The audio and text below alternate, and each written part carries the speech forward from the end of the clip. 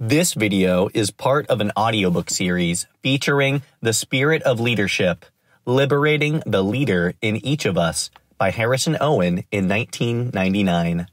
For more audiobooks, please visit my YouTube channel, find me on Spotify, or visit my website for downloads. Chapter 11, The Fifth Function of Leadership, Raising Spirit. Raising spirit is the final task of leadership.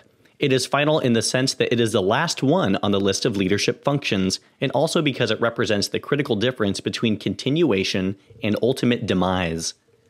When an organization simultaneously reaches its fulfillment and its end, the old forms, structures, building, plants, and facilities may persist for a period, indeed even hundreds of years, but they are rather like the remains of former civilizations, empty shells in which life was lived. There may be a few caretakers, hangers-on, and remnants of former days, but the spirit of the place moves out pretty quickly. Separated from the ruins of ancient Greece or Egypt by several millennia, we may look at them with a certain equanimity, even nostalgic attachment. But when the ruins happen to be your organization or business, such dispassionate contemplation is not likely. Leaving aside all elemental questions about the necessity to earn a living, certain thoughts will inevitably appear about all that might have been done or that could still be done if the spirit were available.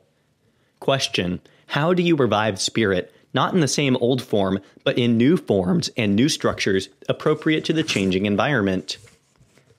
The work of Ilya Prigogine, referred to in Chapter 2, offers some suggestions and even hope. As you will remember, Prigogine tells us that systems stressed by a changing environment will move further and further out of equilibrium, seeking to readjust their present form to the new circumstances. Their activity will appear chaotic and random, and as the stress levels increase, so will the crazy efforts at adjustment. Finally, when no further adjustment is possible, the system will either fly apart or literally pop into a radical, discontinuous jump to new and more appropriate ways of being in that environment. If the first part of Prigogine's description sounds rather like a human system at the end of its rope, or more concretely, like your business when the competitors have just dropped a real bomb or the stock market has crashed, it may also be true that there is a pop in your future. And pop beats flop every time. But the question remains, how do you engineer such a thing? Were it necessary to create an effective approach de novo, I suspect that it might be a long time in coming. But the truth of the matter is that the mechanism already exists, and that we as a species have worked with and through it from our beginning. In contemporary literature, that mechanism is called grief work, but other ages and traditions would give it a different name. It is the period of mourning, the wake, the requiem, or sitting Shiva. Grief work is what we human beings do when confronted by death, our own or the death of another. Virtually all modern research in this area has related to the individual response, but in my experience, precisely the same patterns take place when a whole organization is in jeopardy. What we know now of the process enables us not only to understand and predict with some accuracy the course of events under very trying and tumultuous circumstances, but also to identify and facilitate critical points along the way. Whatever else leadership may be about, it certainly finds its center of meaning when the chips are down, quite literally, and it is time to raise spirit. But before moving on with the hows and whys, I must once again make it exquisitely clear that in using the title, the word leadership, I do not refer to the leader, titular or otherwise, who in his or her own power is expected to pull off all of this. Altruistic and democratic principles aside, there is absolutely no possibility that any one person could accomplish what needs to get done. Recall two of the new rules of leadership introduced in Chapter 3. First, the leader is whoever has the ball, and the corollary to that, ball hogs die. I believe that these rules always apply, but particularly in those moments when spirit is dragging and must be raised up. The complexity of events, coupled with the strain and stress of the situation, requires that each person be leader to the others. We all make it together, or nobody makes it at all. Grief at work. The experience of grief is known to us all in those moments when a loved one dies, a relationship ends, or a life work is over. That life work may be your individual life, or a life defined in and through a particular organization, but the feeling of loss in the act of grieving will take place in any case. What most of us experience as an intense feeling is also a constructive process through which we honor the past, acknowledge the present, and set off for the future. It is our way of gathering our spirit and moving to a new form. The power of the process is such that in its midst it is difficult, perhaps impossible, to know anything other than that it began. It continues with pain, and eventually it ends. In fact, there are definite stages along the way, and although that knowledge may do little to ease the immediate pain, recognizing the stages as they pass can do much to orient you and help you to help others. Grief work begins with the moment of ending or its imminent approach. Its first manifestation is shock and anger. The response is purely physiological and nothing more than breathing in and breathing out slowly, as in, ooh, damn. The good news is that the patient is still breathing, and in moments of shock, the cessation of that life-giving function is a real possibility. But as a long-term strategy, it's as little more than keep life going and the spirit alive until something else can be done. First aid is administered by the next step, which I call denial and if-onlys. Denial is the pretense that nothing has happened, that life will surely go on as it always has. In an organizational setting, denial is expressed in words like, "They can't close this plant down. How are those idiots on the other coast going to serve the whole region?" When that kind of masking no longer works, the if-onlys start, as in, if only we had done something sooner, listen to that consultant or not listen to that consultant. The reality is, it is all over, but denial and if-onlys serve to push the pain off to a safe distance. In themselves, they do absolutely no good in terms of materially altering the situation, but what they do accomplish is critical. They provide distancing and surcease from the intense pain of ending, just what a bandage does for the healing of a wound. As the irreversible reality of the situation sinks in, although we are somewhat numbed by the anesthesia of denial, the healing process begins in earnest, but here, as in many points of life, it is necessary to go backward in order to make progress. The mechanism is memory. In the vacuum of ending, the memories flow through, with thoughts of all the things that were, and are no longer, that might have been, and that can never be. The sweet ones, the sad ones, the mad ones, the bad ones, all pass in review. For those watching this stage, it may well seem like a useless and interminable retreat to the past. Verbally, it will sound much the same as the previous stage of denial, but there is an important difference. Whereas denial was living in make-believe, the passage of memories is a serious acknowledgement of the past, with a clear recognition that it is gone. Far from being useless, this acknowledgement is essential to honoring and releasing the past before the future ever becomes a possibility. The story, which bounds spirit, is being rewritten and prepared for a new tale that will be told. After a while, memories slow and eventually cease. There is nothing more to say. All the heroes have been identified and the major events reviewed. What remains is silence and pure open space.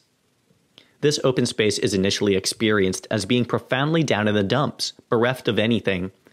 Call it despair, for it is the empty agony of ending.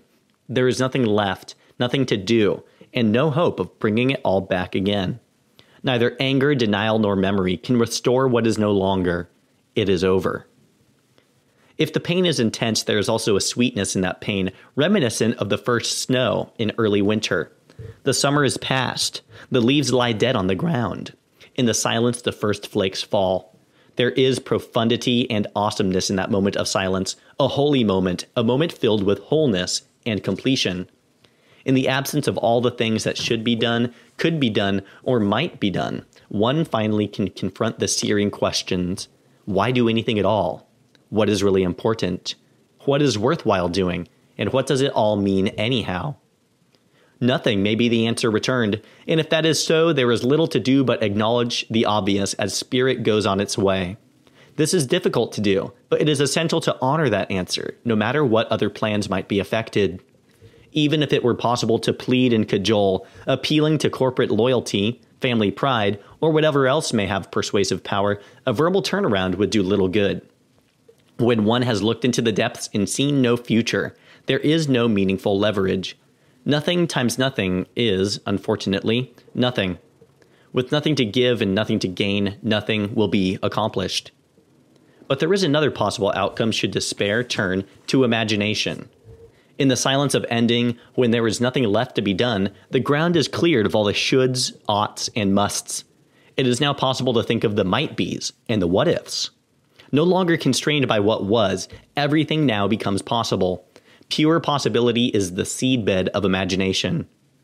Imagination cannot be forced, but it may be invited, even as spirit will not be coerced, but may be invoked. The proper invitation to imagination is not to issue the next 5-year plan or provide the full-blown description of coming attractions. The invitation is always a question. The form may be various, but the substance will always be something like, what are you going to do for the rest of your life? Questions maintain the open space within which imagination and spirit can grow. The power of the questions lies in their capacity to evoke, creating a sense of futurity, the mere possibility that the end is not all and that beginning is close at hand. An invitation extended is no guarantee of acceptance, but if spirit enters and imagination is sparked, it will become manifest in statements like, the old organization was really grand, but we never could quite reach the potential that I'd hoped for. I wonder if... ... Imagination plus wonder creates vision, from which futures are made. Thus we have completed the cycle, returning from the moment from which we began, when spirit is evoked by vision. But if the journey has been an effective one, spirit renewed is not the same old thing with fresh paint. As the old vision, collective story, and structures of time and space fall away, victim to a changing world, new manifestations of spirit emerge, related for sure, but now appropriate to the changed world. The process of transformation moves on. Leadership in the process of grief. Whatever else leadership may be able to accomplish, it cannot do grief work for anybody. That, fortunately or unfortunately, is something that individuals must do for themselves, even if they all do it together. Nor can leadership minimize the pain or somehow protect those who grieve from their grief. Humanitarian concerns may strongly suggest the opposite, and when those concerns are blended with holdovers from the present dominant view of leadership, the temptation to intervene may become almost irresistible. But resisted it must be, first because it is useless, but most importantly because the mere attempt at intervention may retard or abort the process, a process through which individuals and organizations evolve and transform. No pain, no gain. The mention of holdovers from the present view of leadership probably needs elaboration. As long as leadership is viewed as the exclusive prerogative of the one or the few, to be exercised for the benefit or detriment of the many, the basic mode of relationship between leaders and followers will be some form of passive dependency. At worst, this means treating followers as those idiots, although advanced leaders in the old mode seem to be moving toward an enlightened paternalism or maternalism. The master-servant relationship may work well in more ordered times, and for sure it does wonderful, albeit superficial, things for the egos of leaders and the security needs of followers, but when the times become chaotic, the relationship is not only unworkable, it is also counterproductive. At precisely the moment when all of us must take maximum responsibility for ourselves, that responsibility is denied. No one can negotiate the path of transformation for another. Obviously, there are cases of real need and genuine incapacity, physical, mental, or social. But when incapacity is presumed, that presumption often becomes a self-limiting and self-fulfilling prophecy. So the issue is not a matter of absolute do's and don'ts, but rather of presumptions. Presume incapacity and it will likely be found or created. Presume capacity for responsible action and you may well be surprised. In no event, however, can our presumptions change reality. Negotiating the process of transformation is something that can never be done for another person. Transformation, like death, because it involves death, is a solo activity. In the words of the old spiritual, you got to walk that lonesome valley by yourself. Love, what leadership can do. Leadership is the process of grief, or leadership in the process of grief, or more broadly, in the course of transformation is critical, but it does not play out according to the old rules. The prime function of leadership is to love, and to manifest that love by 1. Really being there at the end, 2. Maintaining the open space, and 3. Evoking the question. The two faces of love.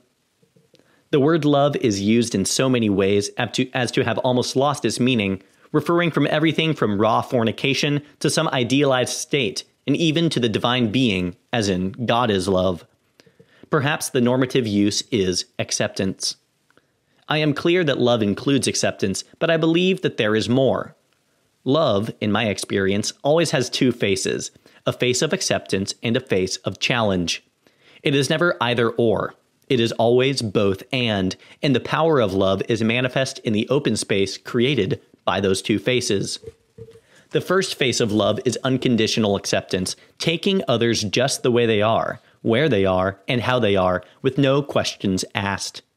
It is non-judgmental to a fault. The good news of acceptance is that when we find ourselves accepted, we can more easily accept ourselves as we are. No justification, no rationalization, no apologies. But acceptance has its downside. Without standards, life turns to mush. Without rigor, thinking becomes sloppy. Without judgment, anything goes.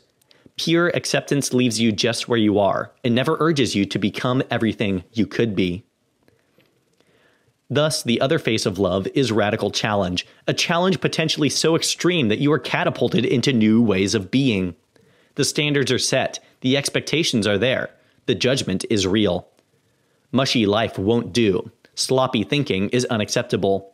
Challenge is the road to fulfillment, but challenge by itself is disastrous, for it creates a life of unmitigated harshness. The open space of love. Neither face of love will work alone.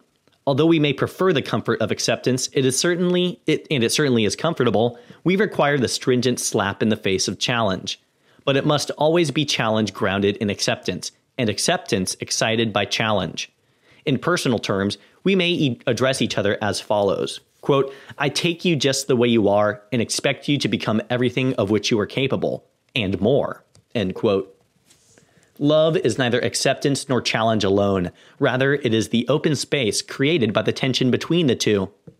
Maintaining that tension, dialectic, polarity, call it what you will, is no easy task. It is always tempting to give in to the comfortableness of acceptance or to lose patience and issue an ultimate challenge. But the depth of love is measured by the breadth of the open space. Partial love is one or the other. Little love is marginal acceptance and minimal challenge. Great love is acceptance and challenge without boundary. Although this notion of love may appear different and perhaps strange, it is not without precedent. In Indian mythology, the two faces of Shiva, destroyer and creator, create the same polarity. From the Tao comes the yin and the yang, to the same effect.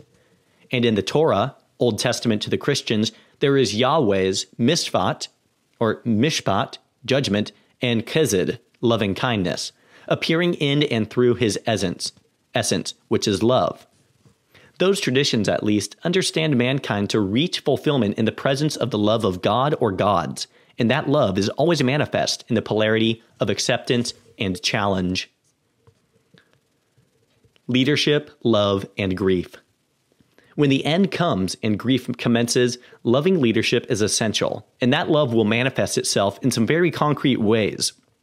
By really being there, maintaining the open space, and evoking the question.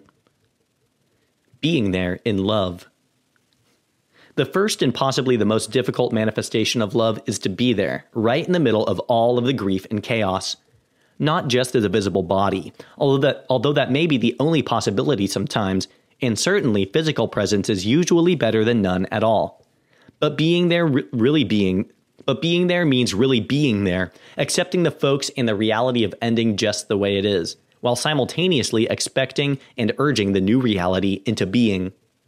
In more specific terms, this means being open and available to everything: the pain, the tears, the loneliness, the feelings of self-doubt, the imitations of meaninglessness. As a leader, you can't change any of that, nor can you ultimately, or proximately, shield your fellows from the searing effect. Your presence is made more difficult, not to mention painful, by the same feelings in yourself. but leadership at a distance is not possible. As Harry Truman is reported to have said, quote, "If you can't stand the heat, get out of the kitchen," end quote. None but a fool would underplay the cost of such proximity. When the tears of others become your tears, when their fear is made your own, the effect is not pleasant. It might be made more bearable, were you able to maintain the Olympian distance, but more often than not, that escape route is denied for the simple reason that the tears of others are, in fact, your own, even as the fear is held in common. Unless you just dropped in from some other planet, you are all going through it together. If the cost is steep, the reward is high. As the process of grief works its way down from anger to denial, past memories, down into the dumps, and onto imagination, and then to vision, dissolution turns to triumph, chaos into order. All of which brings up an interesting question. How do you stand it? For those who persist in playing by the old rules, the leader can and must always be in control. Taking everything onto himself or herself, truly being there, is not possible. Sooner or later, that sort of leader will find it necessary to take a quick trip to the executive suite, never to be seen again. Or if seen, then always through some safe protective shield, the official appearance, as it were. Sticking it out in the kitchen is never something that can be done alone. The idea that we all must be leaders to one another is a matter not of democratic ideal, but of practical necessity. Under the extreme conditions of transformation, in the middle of the process of grief, it is inescapably true that the leader is whoever has the ball. And for sure, ball hogs die. Maintaining open space. The task of leadership at the onset of the process of grief is to do nothing, or certainly as little as possible. No schedules can be set, lectures given, MBOs prepared, or management by objective. If no thing can be done, however much must be accomplished under the heading of creative space, establishing the time, place, and permission to get on with the business. The initial stages of grieving simply have to roll out, and leadership must see that the opportunity is available for all to occur.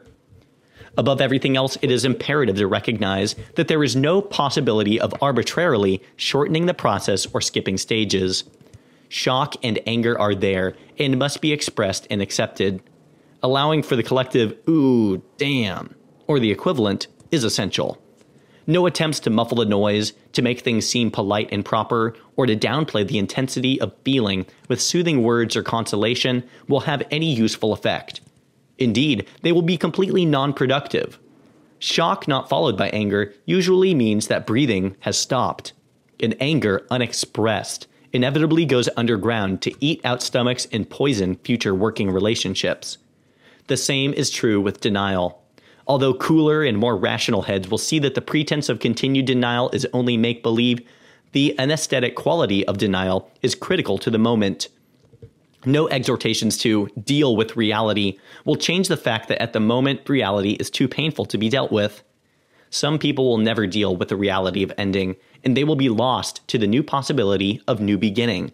But even they must be given the space to make that choice. Nobody can do it for them, nor can it be done before they are ready. When it is time, and not before.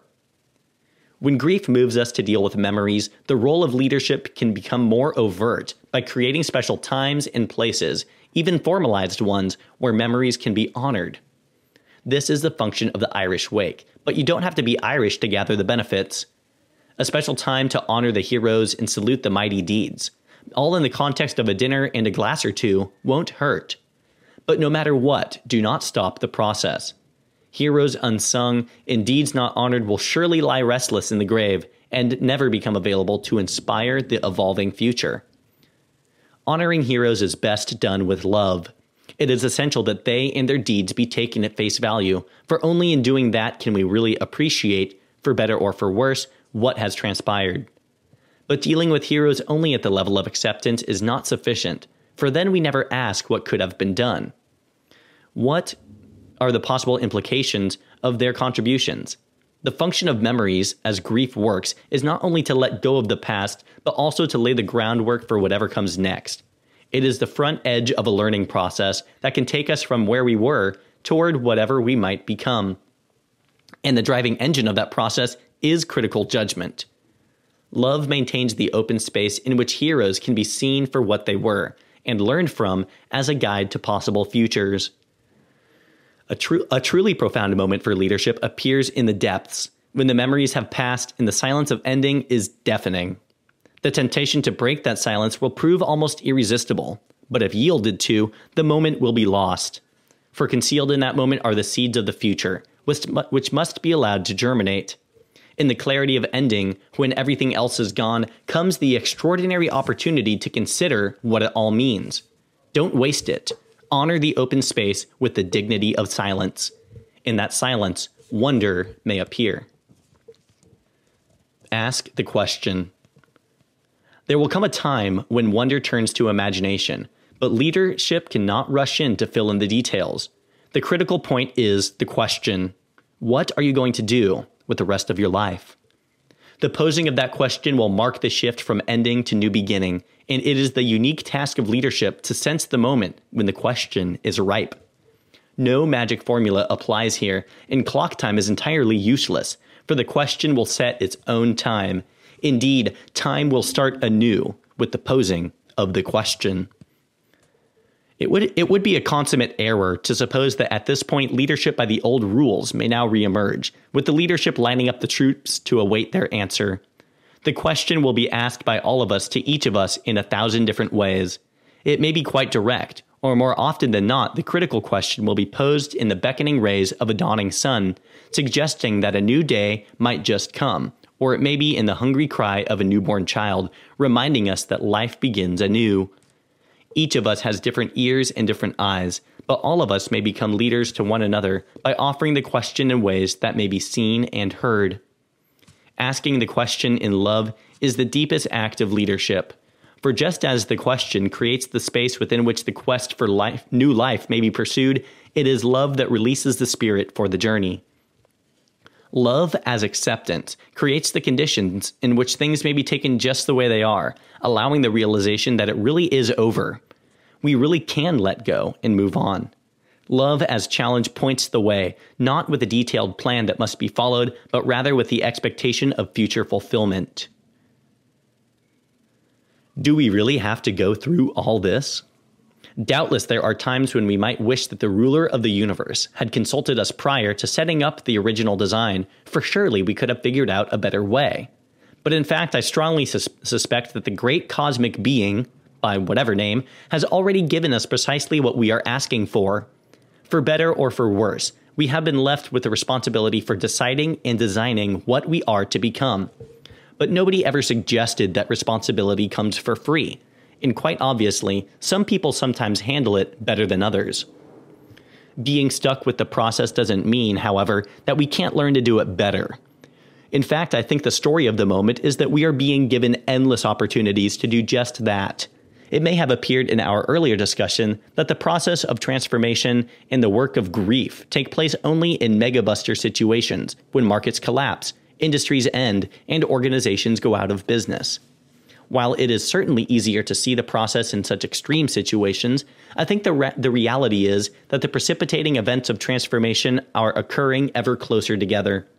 No longer are they separated by millennia, or even by the comfortable 20 light-year cycle, or 20-year cycle, marked by the generational flush.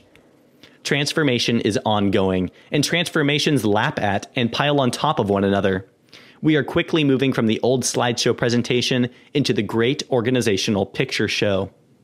In practical detail, this means that what was once a 20-year or longer phenomenon, which we could afford to wait for and then hope to muddle through, is now an everyday occurrence. Unless we wish to be constantly surprised, we have the opportunity to handle it better. The opportunity is made richer by the fact that not only are major transformations coming with greater frequency, but there are a whole bunch of them going on all around us simultaneously, many of which we are hardly aware of. What may be a precipitating event for you may be a matter of minor concern to me, and vice versa. For example, as president of a company, it may make little existential difference to you that the product line for which I have given blood, sweat, and tears is about to be terminated. You see it as progress. For me, it is a disaster. Perspective. Sitting where I sit, it is the end of the world, or at least my world, which is, after all, is the only one that counts for me. It is quite possible, indeed highly probable, that I will have a number of unkind things to say about you. That is called shock and anger, but I also have the opportunity to seize the particular moment as an occasion for evolution.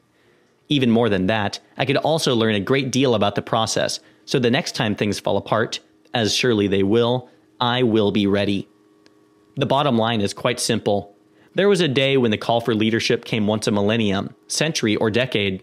Leaders emerged to answer the call, and we judged them to be unique, awesome individuals. At the moment, the call is going out constantly, so we all have the opportunity and necessity to try. Fortunately, I think the secret is out. The solitary leader is gone. We are all leaders. Thank you for watching. Please like, subscribe, and visit my channel for more exciting content.